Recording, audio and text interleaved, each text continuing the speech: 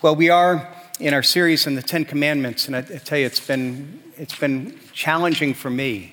Even as we started off this series, just looking at it and this idea that, seeing how much the Ten Commandments are these principles that impact so many other things, and it's just been really, I've learned a lot, and I hope that you have as well. We're kind of back to the ninth commandment this morning. We're going to look at that again, and we're going to look at a couple passages. And, not only the ninth commandment, but we're going to see a couple other passages, especially I really want to spend some time in John chapter 8. We know the ninth commandment given in Exodus. It's very simple. You shall not bear false witness against your neighbor. And again, one of the passages we're going to spend some time with this morning as well that we want to just draw your attention to in John chapter 8, 31 and 32. Jesus said to the Jews who had believed in him, "If you abide in my word, you are truly my disciples, and you will know the truth, and the truth will set you free." May God bless the reading of his word. Let me pray. Father, I thank you for the privilege that we have to be here this morning. Thank you for the privilege that we have to look at your word, Father, to see truth that can set us free. I pray now your blessing in our time. I pray that you would speak through me and in spite of me, Father, that your spirit would work so that your truth would come out, not my opinions, but Father, that somehow your timeless truth would speak to each one of our hearts. And help us to have hearts that are open to hear and respond, to understand, and to respond to what you have for us this morning. I pray this now in Jesus' name. Amen. Now, as we've come to the Ten Commandments, we've consistently seen that there are these foundational principles that impact all kinds of other things. And this morning, we're going to look at truth. And not only what it means to tell the truth, but even behind that, there's this broader question of what is truth? And that's a huge question. It impacts all kinds of stuff. In fact, even if you looked at probably the biggest news story of this past week, it's been the trial of Kyle Rittenhouse and the fact that he was, after a 3-week trial, 2+ days of deliberating, the jury found him not guilty on all charges. And there were some that celebrated this as a verdict as justice winning out over what they saw as a politically charged accusation. But meanwhile, others protested as a travesty of justice, even so much so that the result has been in numerous cities all kinds of protests and even riots. And you have to look at it and say, why is there such this incredible division in this response and understanding of what's going on? And I think some of it is evident if you just listen to news. If you go to one source of news, you're going to hear one story of the events. And the way that it's told, you're going to conclude that the verdict should be extremely obvious. It's right there. But meanwhile, you change channels and you go to another news source and you hear another completely different story of what happened. And from that story, again, you would come to the opposite conclusion of what the obvious verdict should be.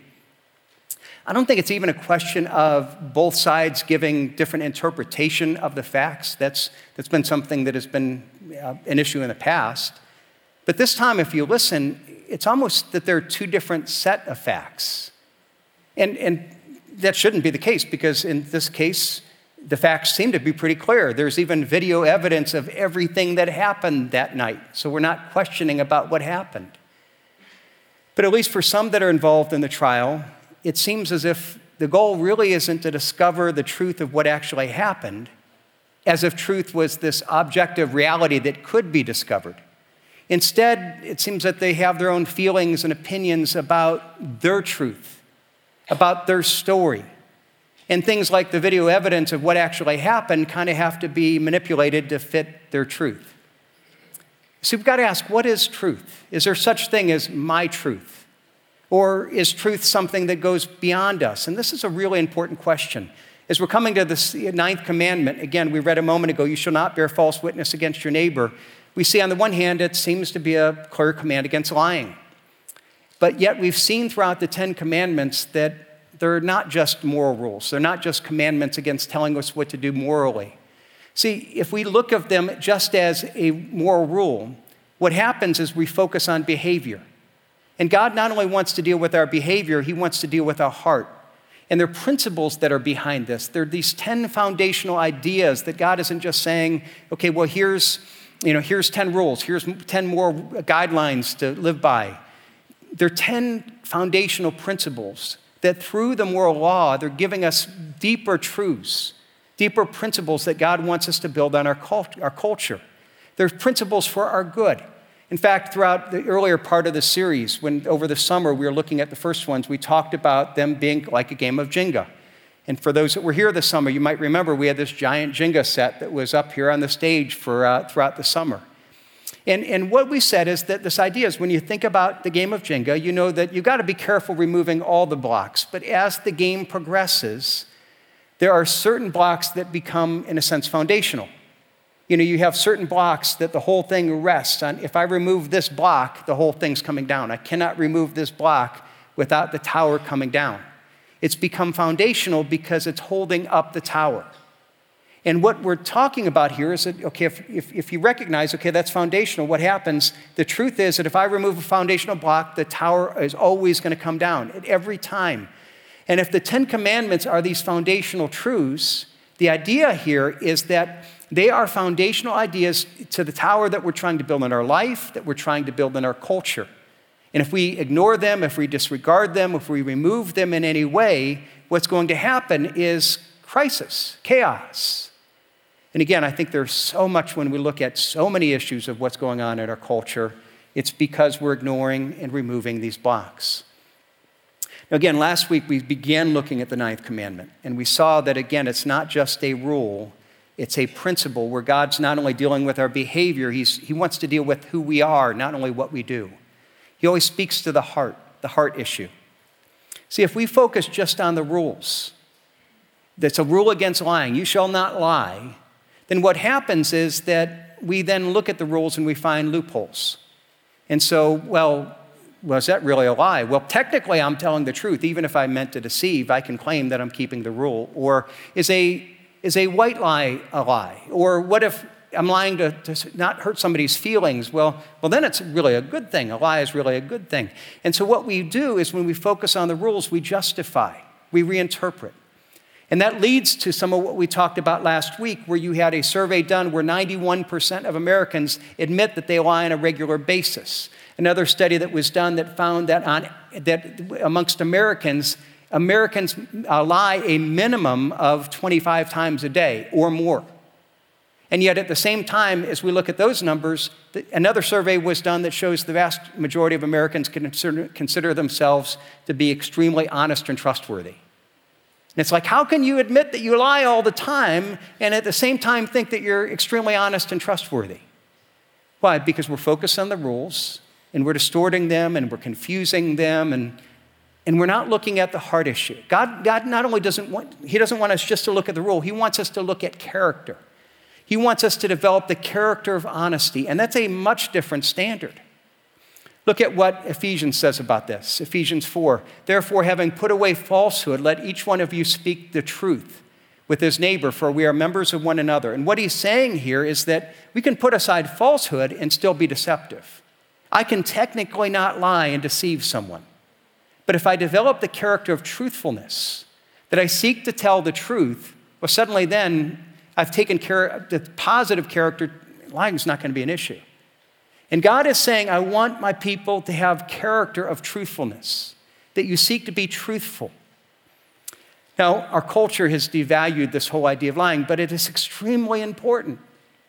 And we need to realize that it's something that is, as followers of Christ, it's vital not only for us, but even for our culture. As we see in the 10 Commandments, what is this foundational principle? It's a block that is at the bottom of the tower. Now, deep down, we know this. We know it's foundational. The fact is, when we think of our relationships, we know that all positive relationships are built of a foundation to some degree of trust. You know, a little bit of dishonesty can do an awful lot of destruction to the foundation, and then over time, the relationship beyond that. And it's not only foundational to our relationships, it's foundational to the culture as a whole. In fact, if you look at the commandment itself, you see that the commandment itself tells us this. It tells us, pointing to this idea that it's foundational to a healthy culture, to relationships. Look at the commandment. It says what? You shall not bear false witness against your neighbor. Now, if you have your Bibles open in Exodus, look at the commandments right before this. Do you see maybe a difference of the wording? Commandments right before this. You shall not murder. Okay, command, stop. You shall not commit adultery. It tells us what not to do, and then period. You shall not steal. Again, straightforward. Now, why doesn't it just say, you shall not lie? You shall not bear false witness. No, instead it adds something. You shall not bear false witness against your neighbor. Now, I think even in the commandment that it's the way that God has given it, he's telling us that this is a commandment that's dealing with relationships. And any time that we allow dishonesty, what happens is human community is destroyed. Relationships are destroyed. People are destroyed when we don't tell the truth. Think about it. Think about your marriage if you're married. Think about your family relationships, your closest friends. All those relationships depend to some degree on trust and the idea that you trust the other person is telling you the truth. And what happens if you've had a relationship, and all of us have, where somebody starts telling lies and being dishonest, what happens is over time those relationships become strained. You may have had close friends in the past you're no longer friends with. This week at Thanksgiving, you're going to see people, family members that you maybe have great distance with because you don't trust them. In fact, even in marital counseling, probably one of the most significant things that marriage counseling deals with is that there's a crisis that comes from a break in trust.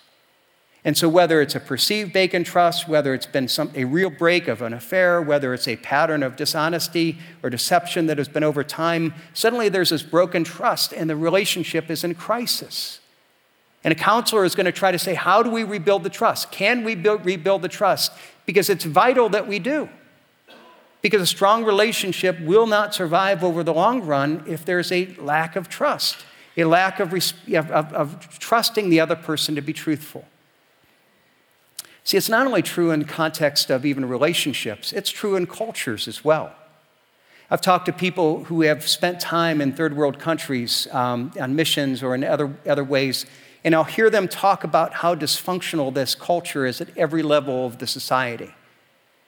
And as I hear them talk about that, you realize that much of this dysfunction is rooted in a lack of trust. What happens is you can't believe anyone. People look at that and say, well, we can't believe the government. They say it's safe, but it's not, so we can't go out at night. The government says that the water is safe, but we don't trust that the water is really safe, so people instead go out and buy bottled water, which is expensive and really inconvenient. And not only that, but especially on missions, they may not even wash that much because the water might make you sick. It's that bad. But now you get sick because you're not washing. And you don't trust the stores and salespeople because they don't tell the truth, and so the economy suffers. Or you don't trust the banks because you don't know if they're going to return all the money you deposited.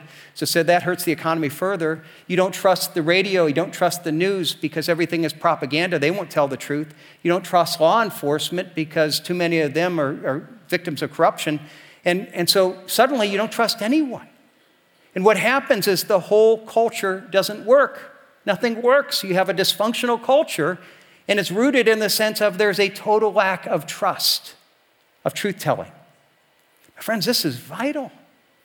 And we've got to realize that, okay, we're not there, but when we look at our own lives, and we may sometimes think, well, everybody else is telling a lie, our culture accepts it, and what's a big deal? My little lie really isn't that big of a deal.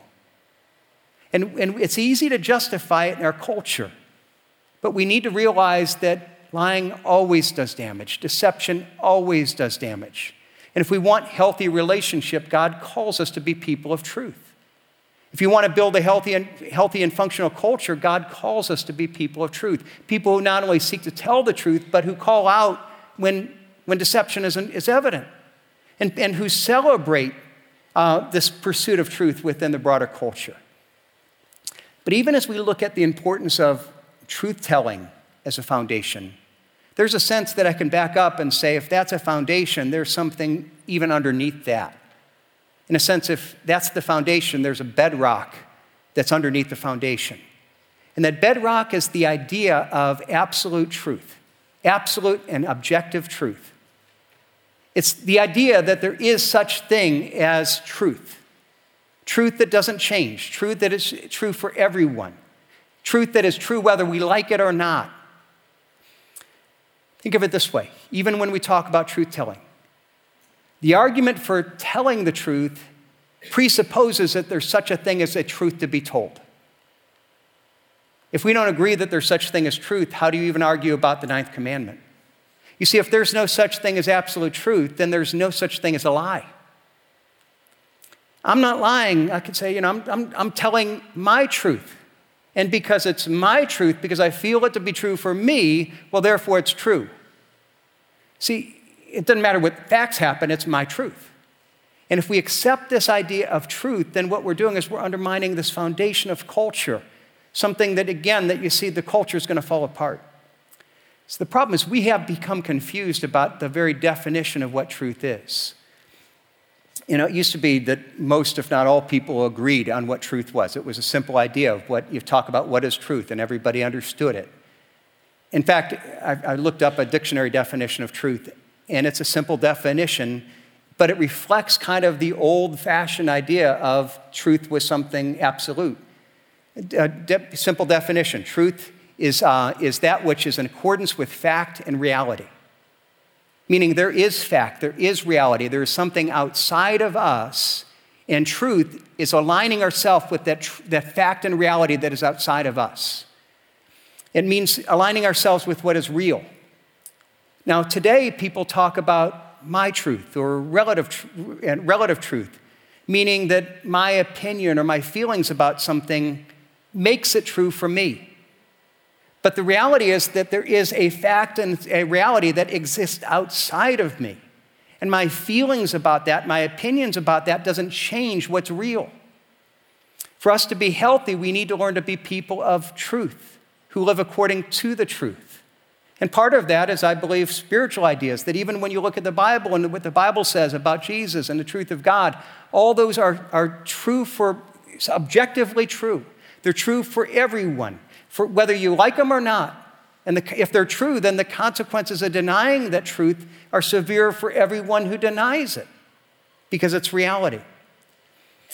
Now, I thought about trying to explain this, and then I found a video that I think really explains this idea really well. This idea of how we need to deal with actually the definition of what truth is and how it's changing in our culture, this difference between objective and subjective truth. Watch this. I hope it will help. You're in a conversation with someone about truth, but you get the sense that what they mean by truth and what you mean by truth are not the same thing. What would you say? Definitions matter. In conversations with others, we'll often find that we are using the same vocabulary, but not the same dictionary. If we want to have good conversations, we should first clarify our definitions. The next time the word truth comes up in a conversation, here are 3 things to remember. Number 1, some people mistakenly treat their subjective claims as though they are objectively true. Subjective truth claims are grounded in the subjects, the people who make them. My statement, chocolate chip cookies are the best dessert, for example, is a matter of personal opinion. I, as the subject, get to decide if the claim is true. And while it may be true for me, it isn't necessarily true for others. That's okay, because everyone is entitled to their personal subjective opinion about a variety of claims, from what they prefer for dessert, desire in a new car, or favor for a movie. But many people think all truth claims are a matter of personal or cultural perspective. If this is correct, truth is entirely subjective, grounded either in the personal views of individual subjects or the collective cultural consensus of groups of subjects. Number 2, understanding the difference between subjective and objective truth claims can be a matter of life or death. While my claim about dessert is grounded in my personal subjective tastes, some claims are true regardless of my preferences. That's because they aren't grounded in the desires of a subject, but are instead grounded in the nature of an object. We call these kinds of claims objective truth claims. Imagine, for example, you're foraging for edible mushrooms with a friend. Your goal is the tasty Asian patty straw mushroom, a variety of mushroom that is used extensively in Asian cuisines.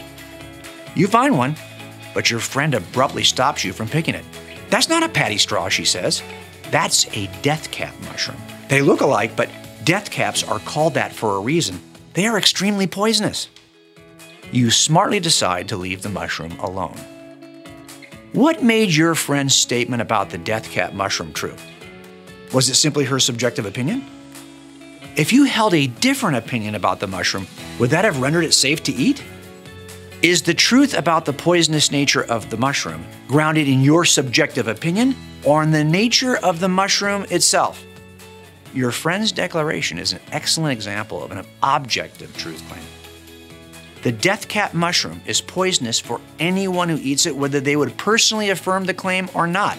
Death cap mushrooms are poisonous is an objective claim about reality, rooted in the nature of the object, the mushroom. It might be a true objective claim, or it might be a false objective claim. But one thing is certain, our personal subjective opinion won't change the innate nature of the mushroom. Number 3, caring people help others to understand the difference between subjective and objective truth claims. Imagine responding to your friend's claim about the mushroom in the following way. Mushrooms have been a delicacy for thousands of years, and I love them. From my perspective, they're all safe to eat. Should your friend intervene and stop you from eating the death cap? If so, on what basis could she do this if all truth claims are simply a matter of perspective? If your friend does stop you from eating the poisonous mushroom, should that intervention be seen as oppressive or hateful or some form of bigotry? If all truth claims are simply a matter of subjective perspective, her efforts could certainly be seen in one of those ways. But if there is an objective, deadly truth about the nature of the death cap mushroom, her efforts to help you see the difference between subjective and objective claims should be seen as nothing less than an act of righteous compassion. She apparently loved you enough to clarify your confusion. When we share what's objectively true about the nature of God, the claims of Christianity, or the truth of the Christian worldview, we show a similar concern for the people we love. Christianity may be true, or it may be false, but one thing is certain. Our personal, subjective opinion about Jesus won't change who he is or what he did for us. Don't be afraid to help people understand that truth involves more than their personal perspective. Your efforts just may save their lives. So, the next time you're in a conversation and the word truth comes up, remember these 3 things. Number 1, some people mistakenly treat their subjective claims as though they are objectively true. Number 2, understanding the difference between subjective and objective truth claims can be a matter of life or death. Number 3, caring people help others understand the difference between subjective and objective truth claims. So I hope that explains some of the difference. You see what's going on in our culture is that there are many people that are arguing that truth isn't something that is objective. There is no objective reality outside of ourselves to which we have to answer. Everything is subjective. But when you see everything is subjective, what happens is that, therefore, any objective facts suddenly then are reinterpreted and manipulated to support my subjective truth. And this is the kind of confusion that is really behind so many things that are going on here. Even, for example, we talked about the disagreement in the Rittenhouse verdict. And what is going on? You have people that have different ideas of truth. And so whether we're trying to really discern the objective truth based on the evidence or whether it's about my story. In the past 5 years, we've heard a lot about fake news. Again, that's something that before, 5 years ago, it didn't even exist, that term. But now it's an accusation that's shouted by both people on both sides, or people on both sides of the political aisle, about the other person somehow falsely reporting the news. Now, this grows out of, I think, primarily a confusion about the nature of truth. If truth is primarily subjective, then my truth becomes real. And therefore, since my truth is real, any true news is something that tells my story, even if it's factually false. On the other hand, anyone who reports on things that disagree with my truth, I can accuse of doing fake news, even if what they're saying is actually what happened. And so that's why you have not only disagreement, but this incredible division over the disagreement, because we don't even agree on what truth is. Another example of this, and again, this is more sensitive, but it's one that we need to bring out here, is an example of this is the whole transgender movement. For all of human history, we've understood that that there is an objective truth about what it means to be male and female. Biologically, there is a difference. biologically, men and women have different sexual organs. And it's not even just the external. It's actually, you could go internally and you could look at the biology and the chemistry. You could take a DNA test and you could see if somebody has two X chromosomes or an X and a Y chromosome. There is a difference between male and female. But in the last decade, our culture has elevated subjective truth and rejected objective truth. So now the wisdom of our world proclaims that your subjective feeling about your gender, well, that's your objective truth. And so whether you feel like you're male and female, that subjective aspect is more real than the objective truth of science. And so that's why you have such incredible division over this. Now, even as I say that, I want to recognize that I know that there are people that struggle with transgenderism. Some may be here. I know many of you have family members and friends that do. And even with all this, I say this with love and compassion. And I know that there are some that struggle with it, and that struggle is difficult. But I do so at the same time with love. In a sense that just as, according to the video, if you look at a poisonous mushroom, it's loving to say, no, the objective nature of that is it's poisonous and it can kill you. So in the same way, if there's an objective truth, I want you to see the truth because the truth sets you free. See, the more that we live in alignment with what is real, with what is true, the healthier we will be. The more that we live out of alignment with what is real, with what is true, the more broken we will be. Now, someone might say, well, even if we talk about the idea that there being truth, well, that's your opinion, that's your truth, and how do I know that you're right? Well, here's where I want to come back and say, as we look at this, ultimately, all truth is defined by God. Remember his definition. Objective truth is defined by the nature of the object. So what are we talking about here? We're talking about the object, and the object is what? It's creation. It's the world that God has made. And the objective nature of that is that since God made it, he defines it. So he defines it. The nature of truth is something that is absolute, meaning it does not change. It doesn't change with time. It doesn't change for people.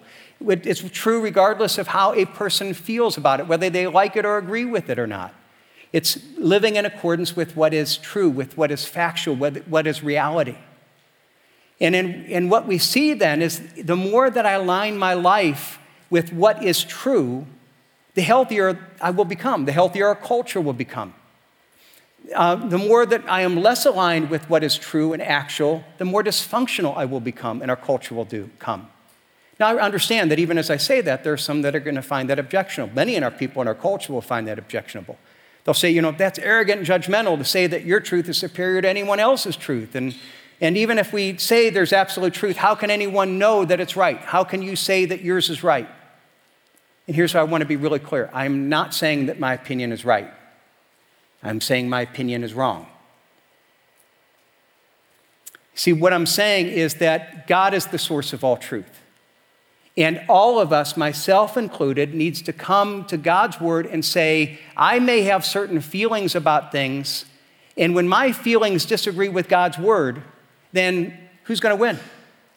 Am I going to try to somehow justify my behavior or explain away God's word? Or am I going to say, God, when we disagree, I admit that I'm wrong and I need to conform to what you say because that's what truth is. And the fact is that all of us are going to have times where God's word confronts not only our culture, he confronts our own ideas, our opinions, our lifestyles. And I need to let God confront me, and he has numerous times. As a pastor, my goal is not in any way to preach my truth or my opinion about things. There have been many times that God confronts my opinions, and I need to surrender. Sometimes it's hard to do that, but I need to surrender. And I tell you, as I get up to speak, I never want to speak my feelings, my opinions. Instead, my goal is to say, I want to be faithful to explaining what God says, because his is the ultimate truth. That's why we preach from the Bible. That's why we put Bible verses up there every week. That's why we show you every week, here's where it came from. And I'll tell you, if you hear me say something and you don't see where it came from in the Bible, then disregard it. Because I'm not that smart. I'm not going to claim that my opinion is better than anyone else. But on the other hand, if you hear me say something and you see where it came from in the Bible, what you need to realize is that your disagreement isn't with me. It's ultimately with God. And it's not a question of my opinion and my truth versus your truth. It's ultimately your truth versus God's truth, which is the truth. And the question is then, are you going to battle against him? Are you going to try to redefine things to make it, what you want it to be? Or are you going to surrender and say, I want to align myself with what's real? Now, even as we struggle with that, that's hard to do. Because there's a sense that we think that that God's truth is rules and that restricts our freedom. But the Bible says, no, there's actually a positive relationship between God's truth and freedom. See, people often see, again, well, these are rules, and it tells us what we shouldn't do, and freedom is the ability to do whatever we want. Look at what Jesus said about this. We read this a few moments ago in John chapter 8. He said this. He said to the Jews who had believed in him, if you abide in my word and are truly my disciples, you will know the truth, and the truth will set you free. Truth brings freedom. You see, the common misconception is that freedom is doing whatever you want to do. That's what most people think of freedom. It's a lie. It's a deception about freedom. True freedom is doing what we're meant to do. It's doing what we're designed to do, living the life that God designed us for. Naturally, we don't have the freedom to do that. Because naturally, we're drawn by our desires so much so that we don't do the things that are healthy for us. We do things that we might know are destructive, but because we have these desires, we're in a sense enslaved. That's what Jesus said a few verses later. Truly, truly, I say to everyone who commits sin is a slave to sin. Sin is something that we're drawn by this, and so we're doing things that we want to do, even though we deep down know that they're destructive. See, our problem isn't a freedom thing and, well, I want to do this. It's really something that we want to do something, let's take, for example, people, affairs and things like that. Everybody knows that's going to destroy your family. So why do people do things? Why do people do things that you just know are going to be destructive? Because we're bound by our sin nature. So what does the truth do? It comes like a light. In fact, if we go to John 8, it talks about this. John 3, numerous places, it talks about God's truth as a light. Think about even the illustration of a light. Okay, the idea is that if we're in sin, we're in darkness. When we're in darkness, are you free? Yeah, to some degree you are. You can go any direction you want. You're free to do whatever. But what happens? Because we're in darkness, we're bound by the darkness. And while in theory you may be free, we're just kind of shuffling around. We're afraid of stubbing our toes. We're afraid, if you have kids, you're afraid of stepping on those Legos. I don't know why they make those so painful, but they do. And if you stepped on them, you know what I mean. But we're walking around and we're being really, really careful. There's not freedom. And what happens is that you turn on the light, and suddenly the light, before you're controlled by the darkness, suddenly the light sets you free. That's why Jesus talks about you will know the truth, and the truth will set you free. Now, it's a light that we're tempted to reject. Why? Because it exposes. And part of what it exposes our brokenness and our need. See, it always reveals truth. Jesus is our creator. He is our designer. He has designed us to live in a certain way. And when the light comes on, it shows us that none of us live perfectly the way that we're designed to do. It exposes areas it talks about in James 1, that it's like a mirror, where we look at this mirror and it shows us the true nature of ourselves. And there's things in our life that we don't want to see. Look at what Jesus says about this in John chapter 3. And this is the judgment. Light has come into the world, and people love the darkness rather than the light because their works were evil. So there's part of us that are drawn to the darkness. Why? Because there's something that I feel like I want to hide. I want to control. He continues, for everyone who does wicked things hates the light and does not come to the light, lest his work should be exposed. There's part of me that wants to hide it. But at the same time, we realize that even as we walk in darkness, we're really not free. And what we need is the light, because the more we align ourselves with the truth, the healthier our lives will be, the healthier we will function. And so we see that while part of us wants to hide it, there's also a relationship between light and freedom. And that's what God wants us to realize, that there's a light, that truth reveals something of healing and freedom. And he wants us to see in his word, that when you see in his word, that exposes the truth, and that truth sets us free. It shows us ultimate reality. It shows us the way that we're to live. See, again, think of the illustration of we're walking in the darkness. we're not really free. Suddenly it comes on, and there might be some things that are exposed that we want to hide, some things that that about us, about the room around us that we don't want to see. But it helps us to see what is real. And it helps us to make the decisions that we want to make to be able to be healthier. See, if this is true, then how do we respond practically? Just in some thoughts in kind of closing. What does it mean to live this out? How do we then live as people who not only seek to tell the truth, but be people of truth, who build our lives on the foundation, this bedrock of truth? Again, we realize that our culture is increasingly pushing its own version of subjective truth. And one of the things that we have to realize is that it's not just a culture, there's a spiritual element to this. In fact, Paul talks about this in Ephesians chapter 6.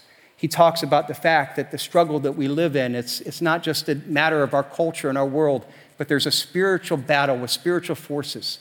But he says, we do not wrestle against flesh and blood, but against the rulers, against the authorities, against the cosmic powers over this present darkness, against the spiritual forces of evil in the heavenly places.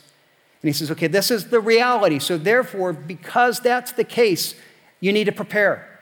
And he talks about we need to put on spiritual weapons, armor. So he continues, therefore, take up the whole armor of God that you may be able to stand in the evil day, and having done all to stand, stand firm. And then he says, okay, this is the armor I want you to do. What's the first one? Stand, therefore, having fastened on the belt of truth. I don't know about you, but when I read that, there's part of me that thinks after this great introduction, the spiritual battle, and he defines this, and he says, okay, I want you to start by putting on the battle. Now, what's the first thing in the battle? Your belt. I mean, your belt, I've been wearing belts my whole life, and I've never thought of it as a piece of armor. A fashion accessory, maybe a piece of armor, an essential piece of armor do you start with? And even in that, how many you're wearing belts today? How many put that on first? It didn't work very well. We put on our belts last. And yet he says, start with the belt of truth. Now, part of it is the belt and armor was really different than what we wear. See, what it was a foundational piece of a Roman soldier's armor, because it was the thing that held everything else together.